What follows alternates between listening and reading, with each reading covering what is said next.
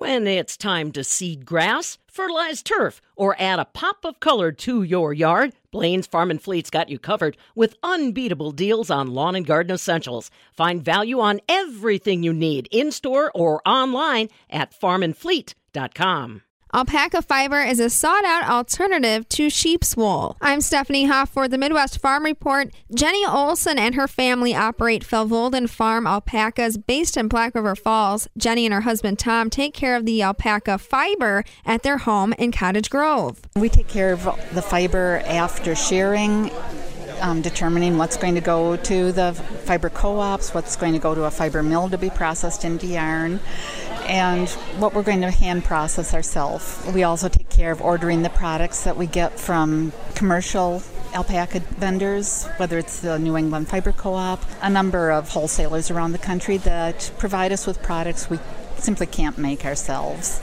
Do you guys make a lot of clothing? We have a mixture of things we buy from wholesalers and that we make ourselves. This rack of my hand-woven scarves that I'm doing more and more of that. It's fun, and people like to have things that are produced here in Wisconsin from our own animals that are raised here in Wisconsin.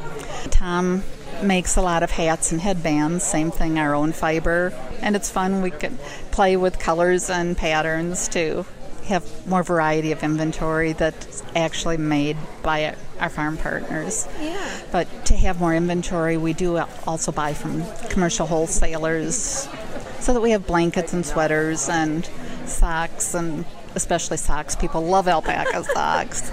But to have an expanded inventory for people who love alpaca. You say consumers are interested in having something locally made, produced in Wisconsin.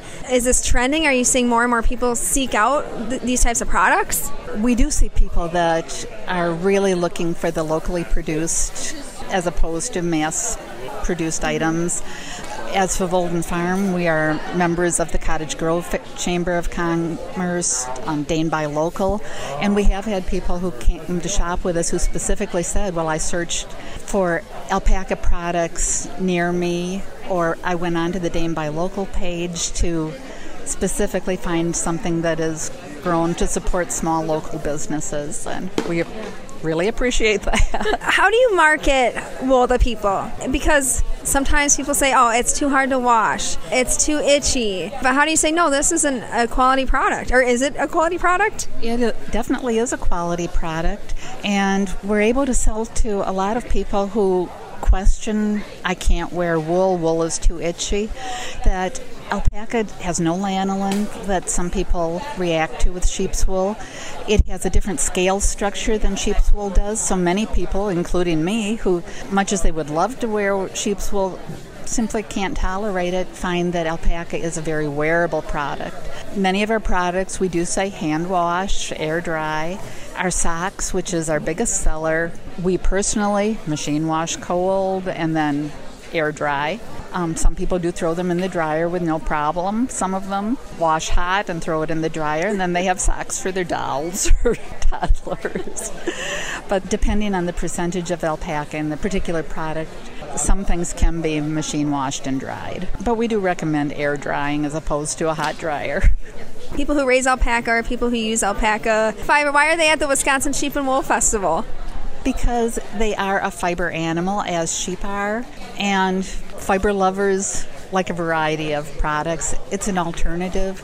There's a lot of people come here who are not the producers. They come because of all the wonderful classes here at Sheep and Wool, and they're looking for yarn or like the hand wovens, hand knits that correlate with their interest in the fiber skills. The knitting, crocheting, weaving, felting, and alpaca fits into that spectrum. And it's an alternative for those who simply want an alternative or, as I said, for whatever reason don't tolerate sheep's wool or mohair or the other animal products. Does the Felvolden Farm, do you guys have a brick and mortar spot in Cottage Grove, or do you do traveling like this? We do sell out of my studio in Cottage Grove. We do shows like this. We'll be at Christmas in the Grove in Cottage Grove, Christmas in the Country in Deerfield. There's a show at Messiah Lutheran in Madison will be at. But we sell out of our home. We'll have the studio open certain days for people to come and shop. And we also have an online presence. The last summer was spent building an online store for voldenfarm.square.site. And we have a brick and mortar store up in Black River Falls that my sister-in-law and her husband run. So we've got those locations. Yeah. Tell me a little more about the alpaca farm, though, in Black River Falls. I mean, how many animals are there? What's the scale? Our farm is outside of Black River. It's a century farm. Actually, we celebrated 150 years a couple of years ago. Obviously not alpacas the whole time, but it's been in the family since 1869. I think we have about 35 animals right now. All alpacas? All alpacas. There's one llama, there's the dog, and a couple cats, but around 35 alpacas. We raise the wakayas as opposed to surreys. The alpacas are the teddy bear ones as opposed to the ones with the dreadlocks. They are a pretty easy animal to raise. They don't like a real rich diet. They like the pasture hay that's orchard grass as opposed to lots of alfalfa or clover. That they don't tolerate the richer diet well.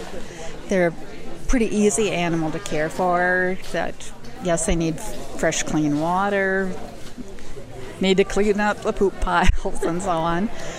Shear them once a year. They get wormed monthly. Toenails are trimmed once or twice a year. But they're really a pretty low-maintenance animal and very, very bright and curious. Go out in the pasture and kneel down, and everybody's going to go out and check you out. Why is this person in my pasture? One of my favorite stories is when my granddaughter was an infant.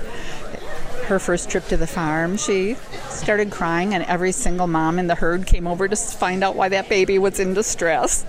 What is the alpaca industry like in Wisconsin? Is there a community of you guys? Do you have your own conferences that you go to? We used to meet monthly, and that has, of course, with COVID fallen out.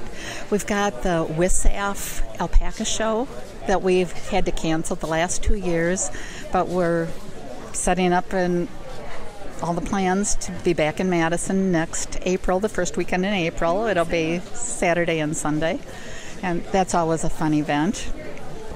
And then there's just an informal network that you get to know the other growers. There's a bunch of us here this weekend and at the various shows. That the community of alpaca farmers that you get to know is just so friendly. You help each other out.